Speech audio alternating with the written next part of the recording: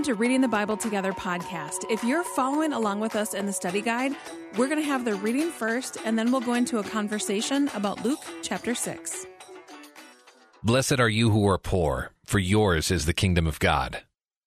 Blessed are you who hunger now, for you will be satisfied. Blessed are you who weep now, for you will laugh.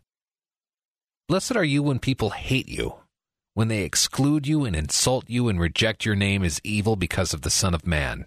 Rejoice in that day and leap for joy, because great is your reward in heaven. For that is how their ancestors treated the prophets. But woe to you who are rich, for you have already received your comfort. Woe to you who are well fed now, for you will go hungry. Woe to you who laugh now, for you will mourn and weep.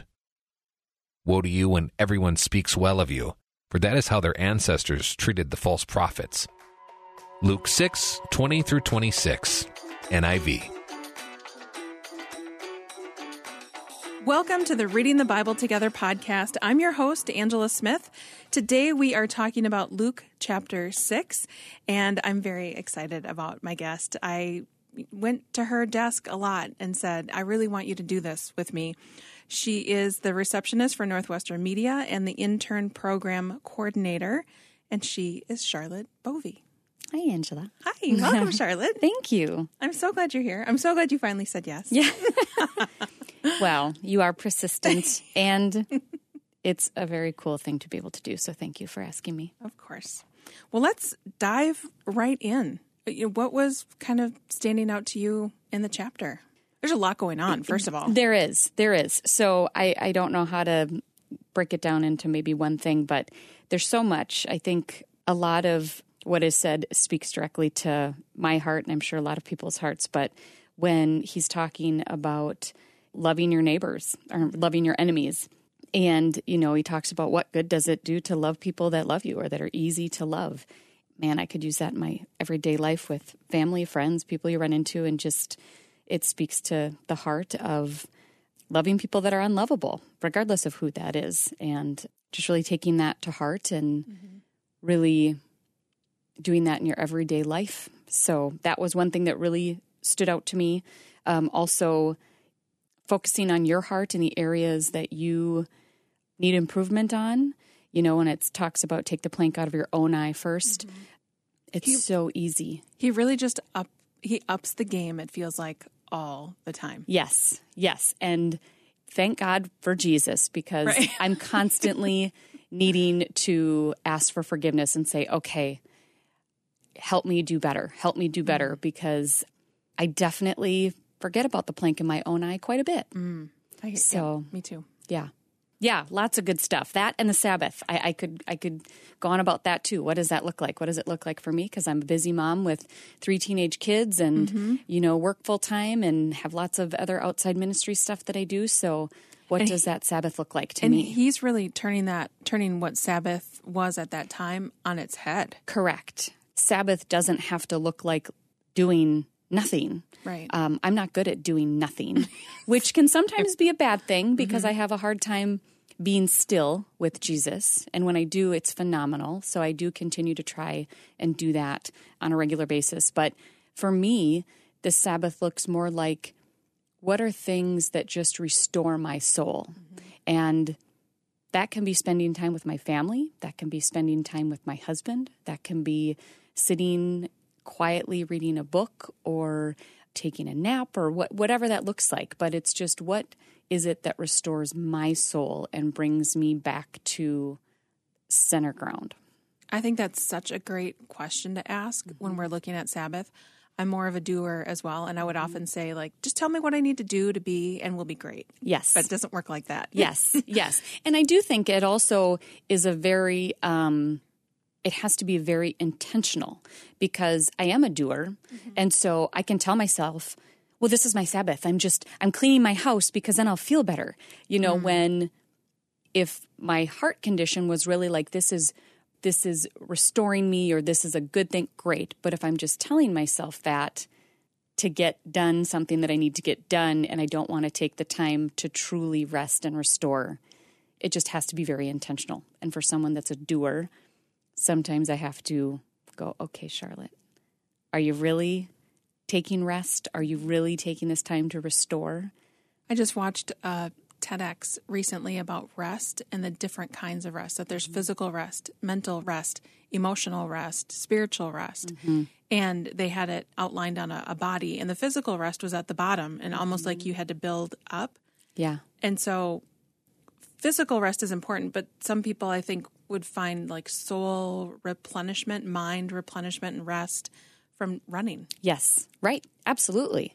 Absolutely. I was just talking with a coworker about everything that's going on right now with the holidays. We're hosting and we're having basketball teams to our house, and we're doing all these things, and they're all wonderful things that I love doing. I love entertaining. I love kids and teenagers in my house, and I love all these things, but it is definitely tiring. And I was just saying to her, I said, I think the biggest part of it for me is the mental side of it, like, because my brain is constantly going, what do I need to do? What do I need to prepare? For that, it's that emotional rest, that mental rest of, okay, just quiet your mind, quiet your soul for 15, 20 minutes or whatever that looks like, so that you can enjoy these busy, big moments that you do love doing and really feel on some level in my life is kind of a ministry that I can do and give. But what do I need to do in order to really thoroughly enjoy that and use that ministry and that gifting part of me in a way that is beneficial and fruitful? Right. And there's it was a big mind shift for me to work out of rest versus working to get to rest. Yeah. Oh, absolutely.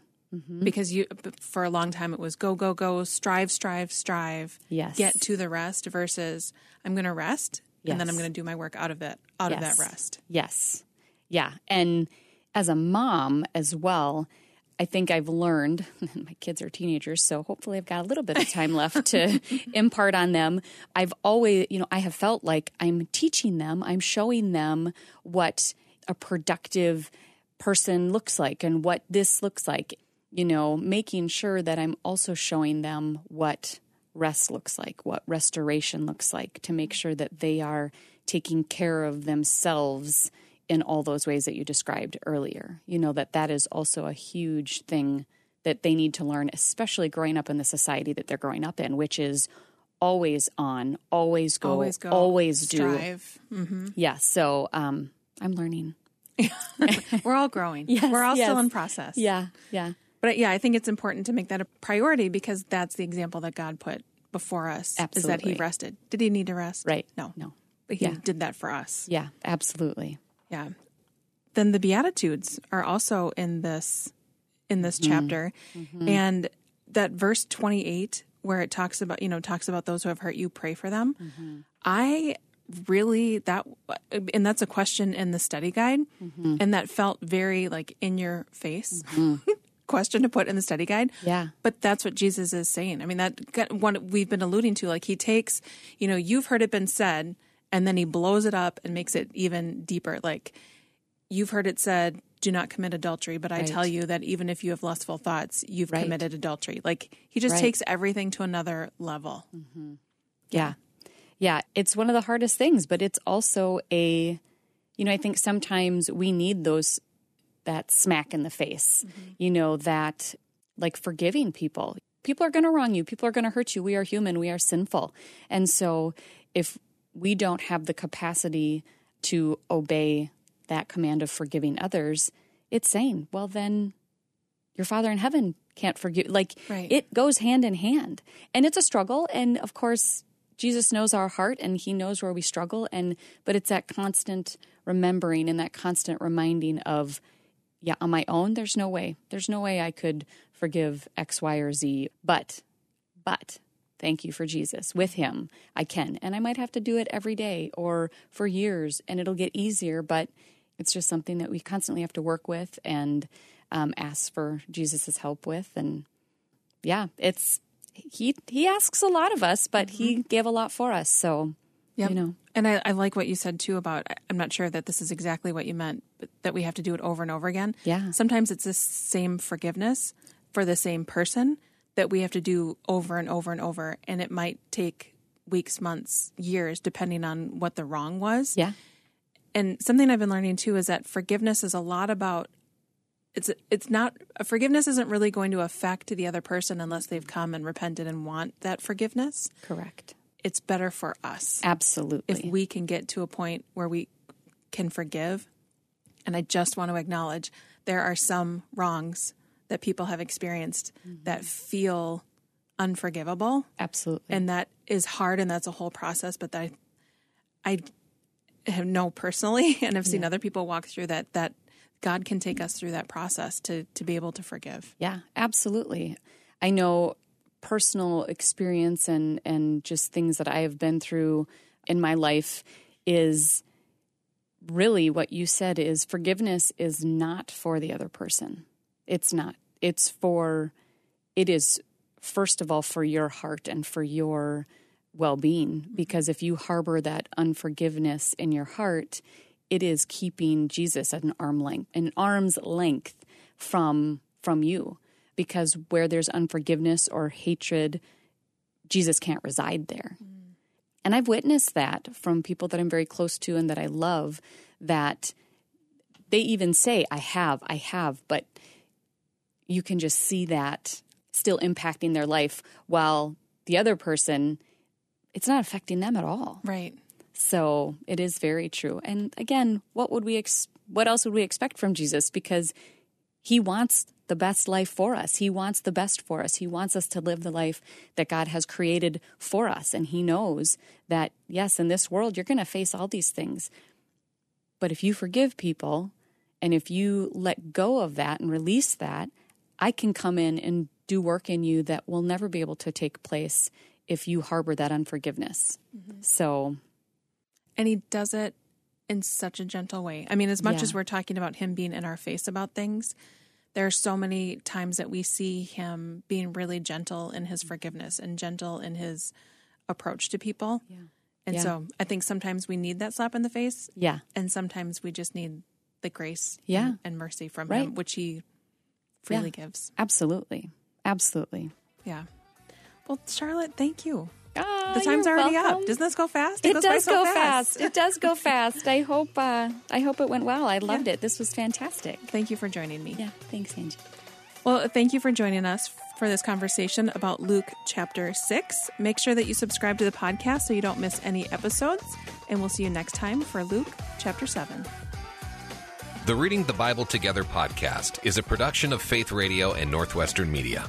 Hosted, produced, and edited by Angela Smith. If you've enjoyed this podcast and want to hear more, consider financially supporting Faith Radio. Find more information at myfaithradio.com.